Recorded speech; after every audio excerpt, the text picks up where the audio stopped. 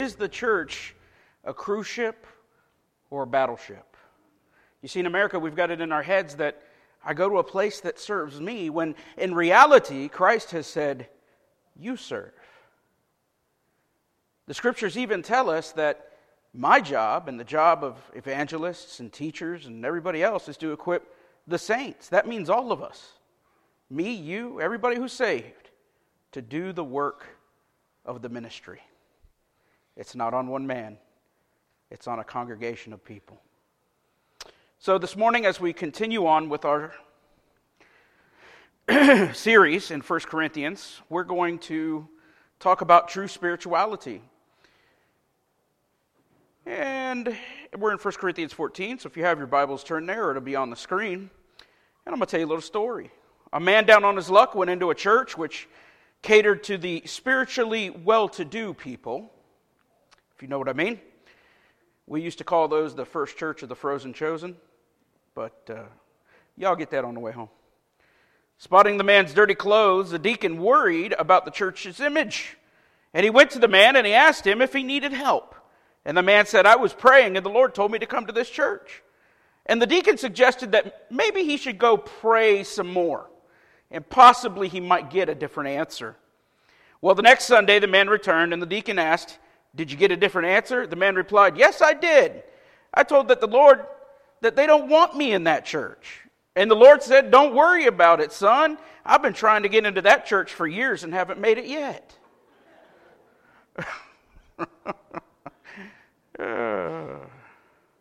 Paul preached the gospel, by the way, in Corinth in the early 50s. He had a lot of opposition, we know that. And the Lord told him, stay anyway. And so he did for about 18 months. 1 Corinthians chapter 14, verse 1, I'll initially be reading out of the New King James Version of the Bible, and it says, pursue love and desire spiritual gifts, but especially that you may prophesy. For he who speaks in a tongue does not speak to men, but to God, for no one understands him. However, in the Spirit he speaks mysteries. But he who prophesies speaks edification and exhortation and comfort to men. He who speaks in a tongue edifies himself, but he who prophesies edifies the church. I wish you all spoke with tongues, but even more that you prophesied. For he who prophesies is greater than he who speaks with tongues, unless indeed he interprets, that the church may receive edification. You turn me down a little bit. I'm getting some feedback up here. But now, brethren, if I come to you speaking with tongues, what shall I profit you unless I speak to you either by revelation, by knowledge, by prophesying, or by teaching? Even things without life, whether flute or harp, when they make a sound, unless they make a distinction in the sounds, how will it be known what is piped or played? For if the trumpet makes an uncertain sound, who will prepare for battle? So likewise you, unless you utter by the tongue words easy to understand, how will it be known what is spoken? For you will be speaking into the air. There it may be so many kinds of languages in the world, and none of them is without significance. Therefore, if I do not know the meaning of the language, I shall be a foreigner to him who speaks, and he who speaks will be a foreigner to me. Even so you, since you are zealous for spiritual gifts, let it be for the edification of the church that you seek to excel. Therefore, let him who speaks in a tongue pray that he may interpret. For if I pray in a tongue, my spirit prays, but my understanding is unfruitful. What is the conclusion then? I will pray with the Spirit, and I will also pray with the understanding. I will sing with the Spirit, and I will also sing with the understanding. Otherwise, if you bless with the Spirit, how will he who occupies the place of the uninformed say, Amen, at your giving of thanks? Since he does not understand what you say. For you indeed give thanks well, but the other is not edified. And I think, my God, I speak with tongues more than you all. Yet in the church I would rather speak 5 words with my understanding, that I may teach others also, than 10,000 words in a tongue. That's a lot of scripture today, but we're going to break it down and take it as a whole and hit the high points. Let's pray. Heavenly Father, we thank you that your word, written so many years ago, over thousands of years, Lord, and over so many books, 66, are so cohesive, so inspired, so powerful, that they are inerrant, and Lord, that we can live our life thereby. Lord, we praise you and bless you as best we can. And now, Lord, I ask that you would use me to speak your word this morning. In Jesus' name, Lord, we ask that you would bind the enemy for our sake. Amen. True spirituality seeks to edify the church, see change in other people, and share the gospel. That's true spirituality. Edifying the church, seeing people changed, and share the gospel. First of all, let's talk about that first statement. True spirituality seeks to edify or build up the church. 1 Corinthians 14, we're going to look at verses 1 through 5 first, but I'll be reading out the New Living Translation for that. And it says, "Let love be your highest goal, but you should also desire the special abilities the Spirit gives, especially the ability to prophesy. For if you have the ability to speak in tongues, you will be talking only to God. Since people won't be able to understand you, you'll be speaking by the power of the Spirit, but it will all be mysterious. But one who prophesies strengthens others, encourages them, and comforts them. A person who speaks in tongues is strengthened personally, but one who speaks a word of prophecy strengthens the entire church. I wish you could all speak in tongues, but even more, I wish you could all prophesy. For prophecy is greater than speaking in tongues, unless someone interprets what you're saying so that the whole church will be strengthened." Over the last few weeks, we've seen Paul bring We've seen Paul bring a close to his initial thoughts on the spiritual gifts back in 1 Corinthians 12. So if you missed that, you should go back on the website and take a look at that. We talked about true tongues, true gifts, false gifts. All of those things were there. But what did he say? Well, we know last week he said, "But I show you a more excellent way." And we know that that way is love, and that love is agape. And we discussed what all that meant last week. In the thought of loving each other and loving the church, Paul has now started to set in order how these people should operate in the gifts of the Spirit in the church setting. And as a church, we've talked about false gifts. We've talked about why they're so prevalent. We've talked about why they really speak to people of America, mostly because they're fleshly when they're false. And we compared it to the true gift of the Spirit and the true gifts of the Spirit. And Paul reminds us what the purpose of these gifts are for in today's Scripture. We're told to let love be our highest goal. The New King James says, pursue love. Pursue agape. In what ways does Paul say to pursue love in this topic? He says to this church, which had become so out of order, so out of whack, as we would say, in the arena of spiritual gifts, especially the gift of tongues, to pursue prophecy. Prophecy here is not some super spiritual thing where someone in a cape comes in unto the future and tells you your future. That is not what's at stake here.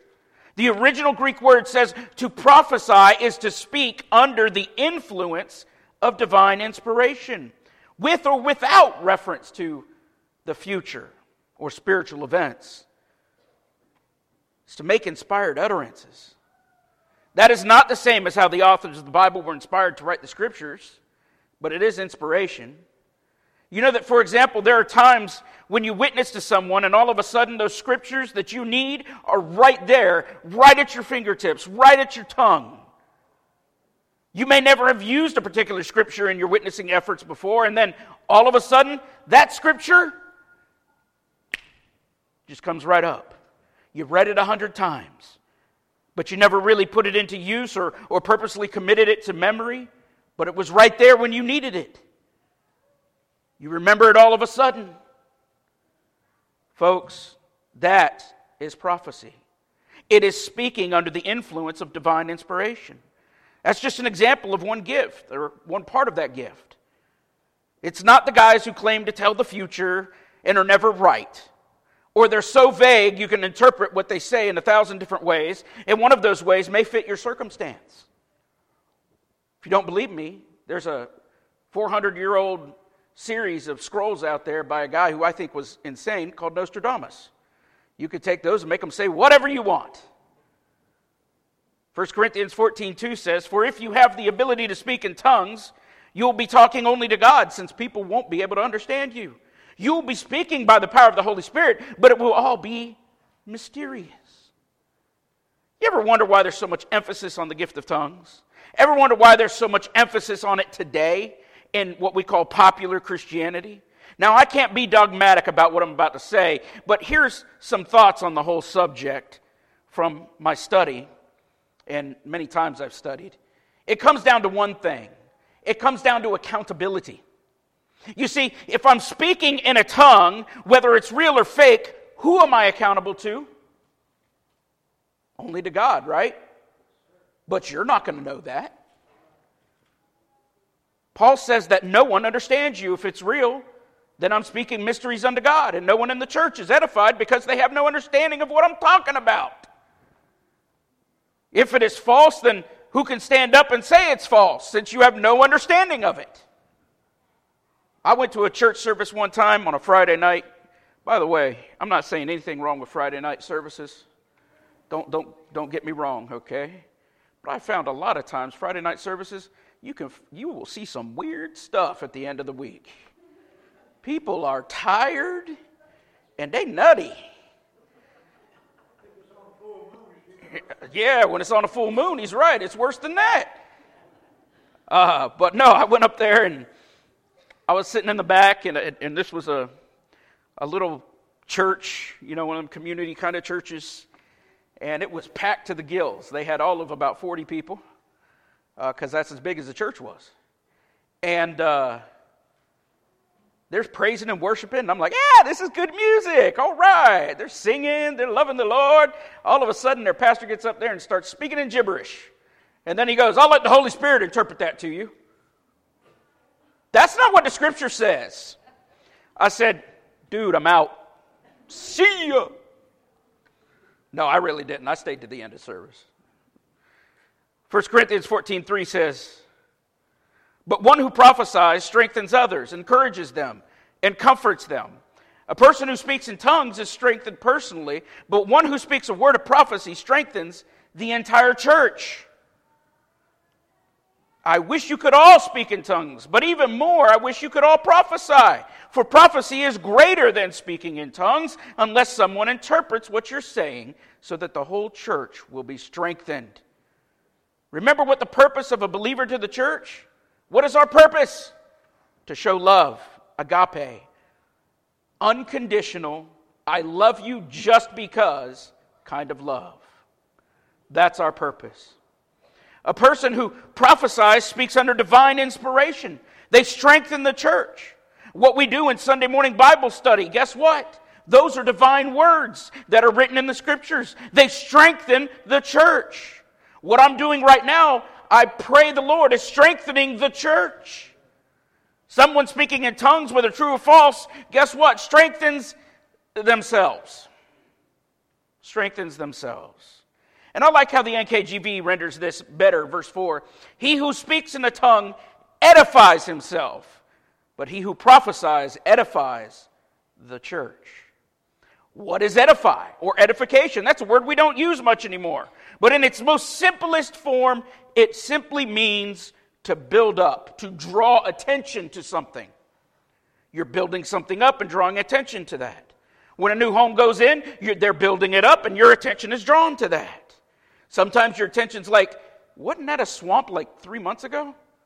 That foundation's going to be awesome in about a year. And sometimes it's like, man, that's a nice house. It means to build up. One who speaks in a tongue draws attention to themselves, but one who prophesies draws attention and builds up the church. Can you see the connection? Why are so many so-called Christians obsessed with false tongues? Because it draws attention to the one doing it. It causes them to be seen as something special. It caters to the person's ego. It's all about them.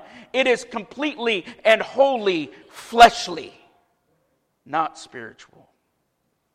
We seek to walk in love and build the church in love, not in flesh fits, as I call them, not in showmanship, but through the power of the Holy Spirit's love. Let us seek love in the church and not draw attention away from the triune God by seeking ourselves, but bring attention to God by seeking only the love of God in His church, which is the people of God.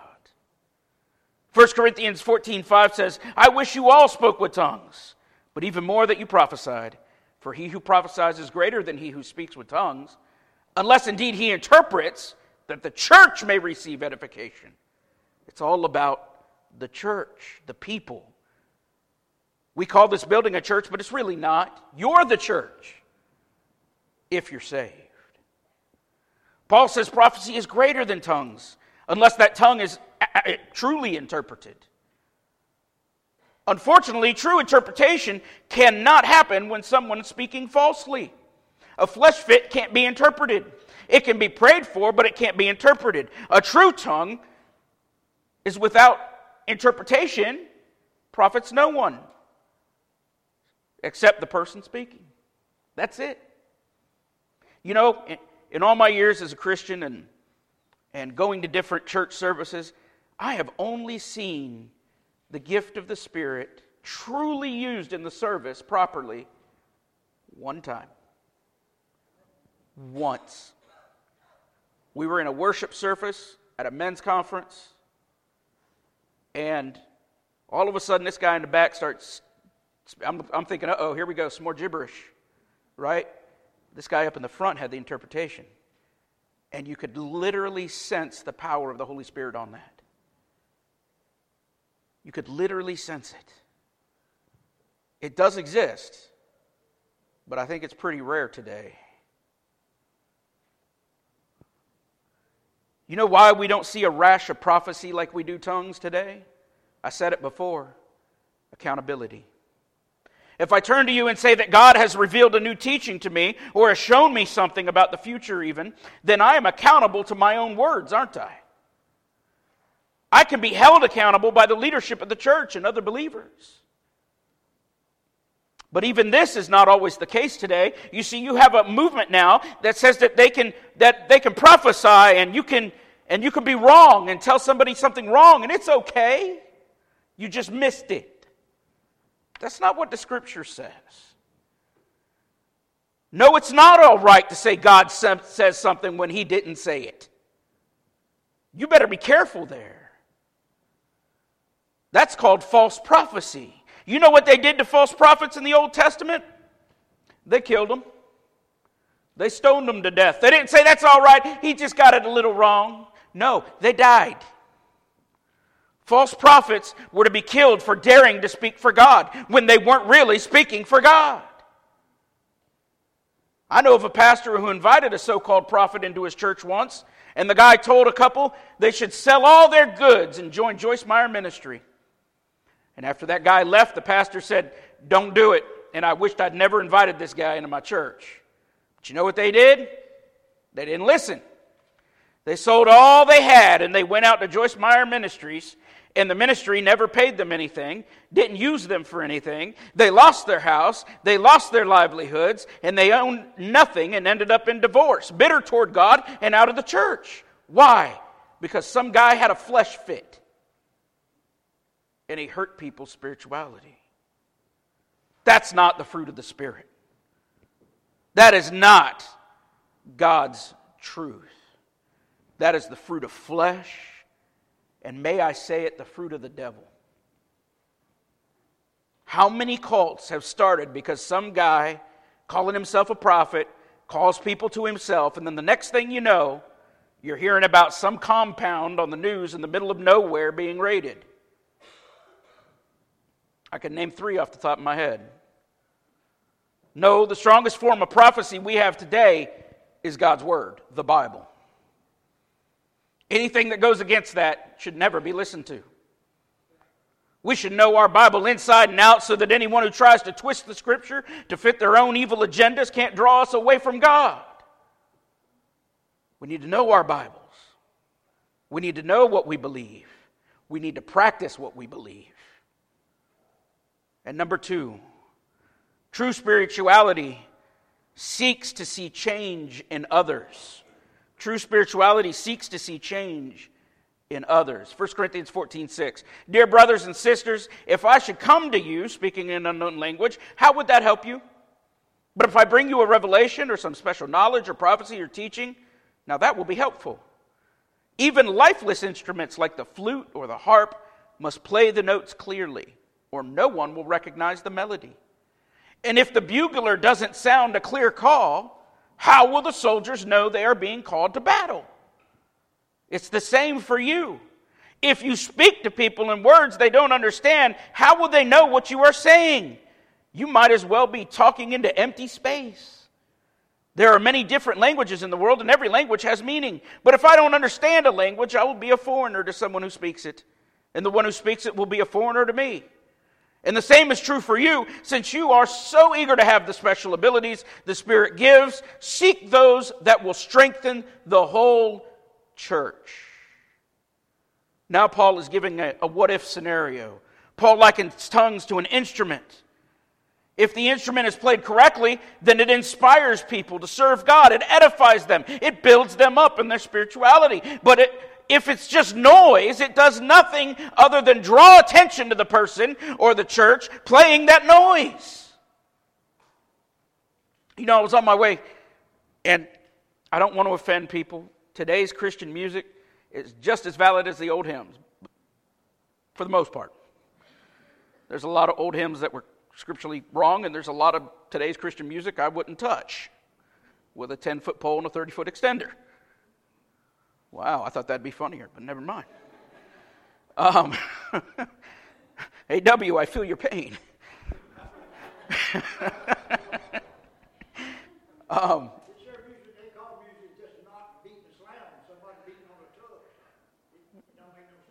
As long as it's got rhythm.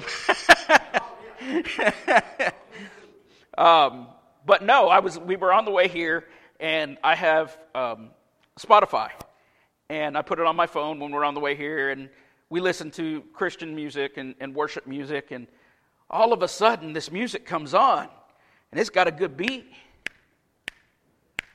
And then he starts singing a beautiful song, and I'm like, man, this has such deep spiritual richness to it. This is amazing. And then I realized it's because it's a hymn. It's something they redid. Never mind. All they did was they took the old hymn, took it out of 4/4 time, and added some new music to it. Sounded great to me. I'm okay with that. But I figured you'd get a kick out of that.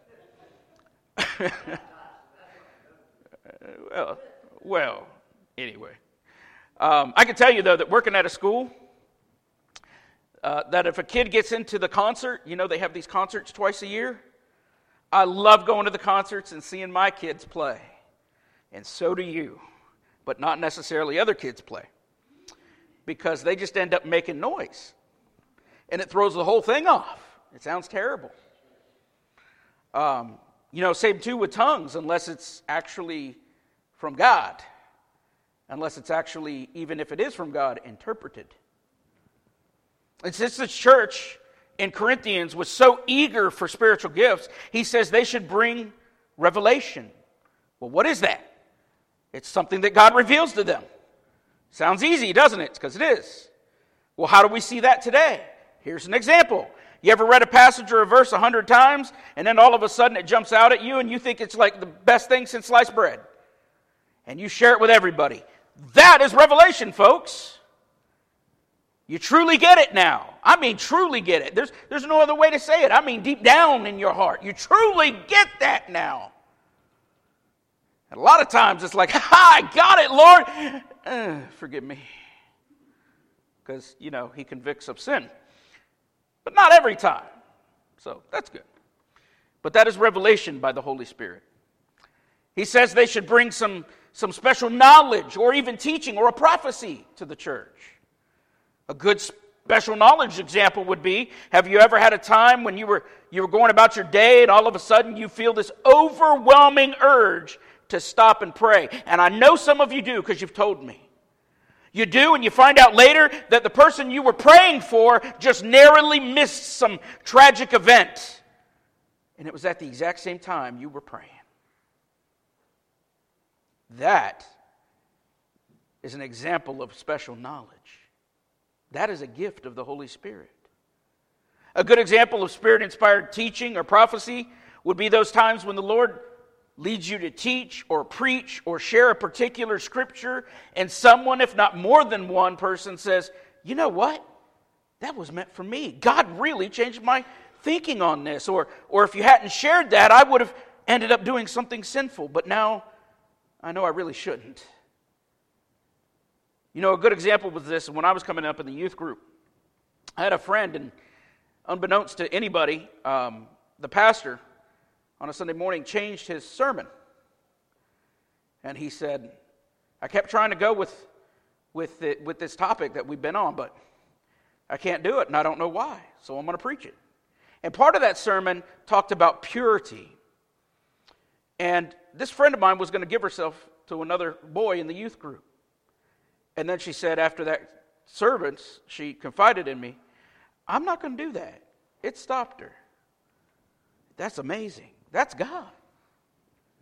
You know, true spirituality, number 3, teaches and shares the gospel.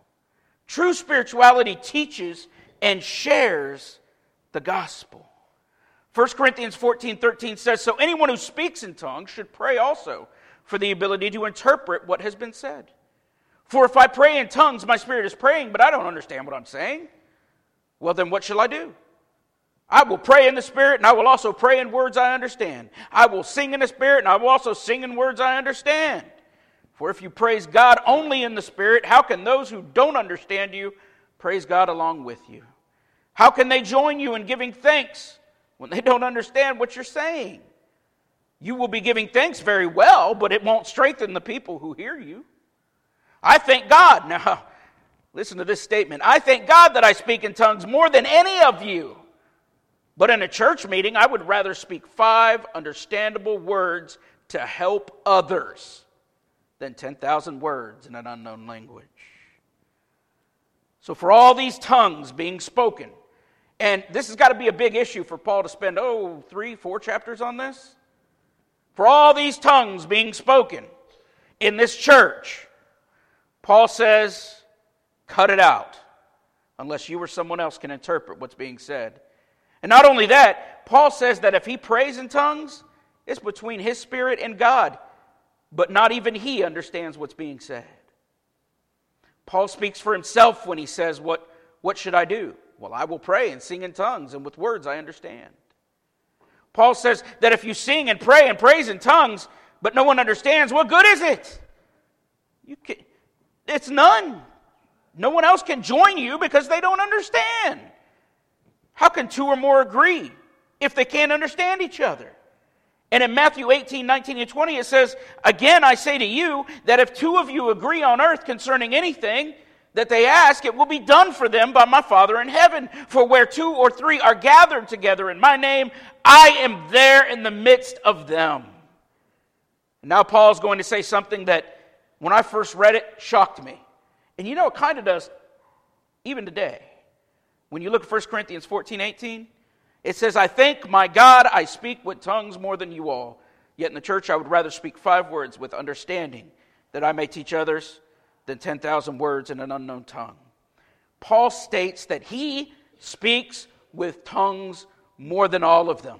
You know, that shocks me, seeing how much tongues, false or real tongues, whatever they be, was happening in the church at Corinth. That's a lot of tongues. Now, some say he was using hyperbole, but that doesn't jive. If that were the case, then the second part of the statement would be hyperbole also, and so would the following passage, where he sets in order the use of spiritual gifts, which we will get into next week on how they should be used in the church. No, Paul was not being hyperbolic, folks. He meant what he wrote, that he speaks with tongues more than them. But that shouldn't be the focus. Notice he says it, but his focus isn't there in the way that it's written. The focus is on what he said next. Yet in church I would rather speak 5 words with my understanding, that I may teach others also, than 10,000 words in a tongue. The focus there is on building the church. The focus is on agape. It is more loving to build the church up, to edify the church, than it is to edify yourself. It is more desirable to teach others than it is to draw attention to yourself. You would think that someone who spoke in another language that is not his own by the power of God would put a strong emphasis on the church, or put a strong emphasis on this gift, but he doesn't. He puts the emphasis on the church. He puts the emphasis on the believers in the church and the gospel to be brought forth to the unbeliever. If he's doing that, shouldn't we do so also? Shouldn't we do that? Shouldn't we put an emphasis on the gospel? Shouldn't we put an emphasis on teaching what the Bible says rather than having a feel-good thing? Spin around, drop, jump down, go home, and nothing's changed. You're still the same old person you were when you walked through the door. No, thank you. I want to be changed by the Spirit of God through His Word. Shouldn't we seek to live the life of Christ in our lives daily and build the church rather than build ourselves? Shouldn't we be spreading the gospel of agape, peace between God and man through the shed blood of Jesus Christ on the cross? True love is telling people that they're going to die and go to hell without Jesus as their personal Lord and Savior. That's not mean. It's not hate speech. I don't care what the world says. That's love. That's love. Follow the Spirit's leading in that.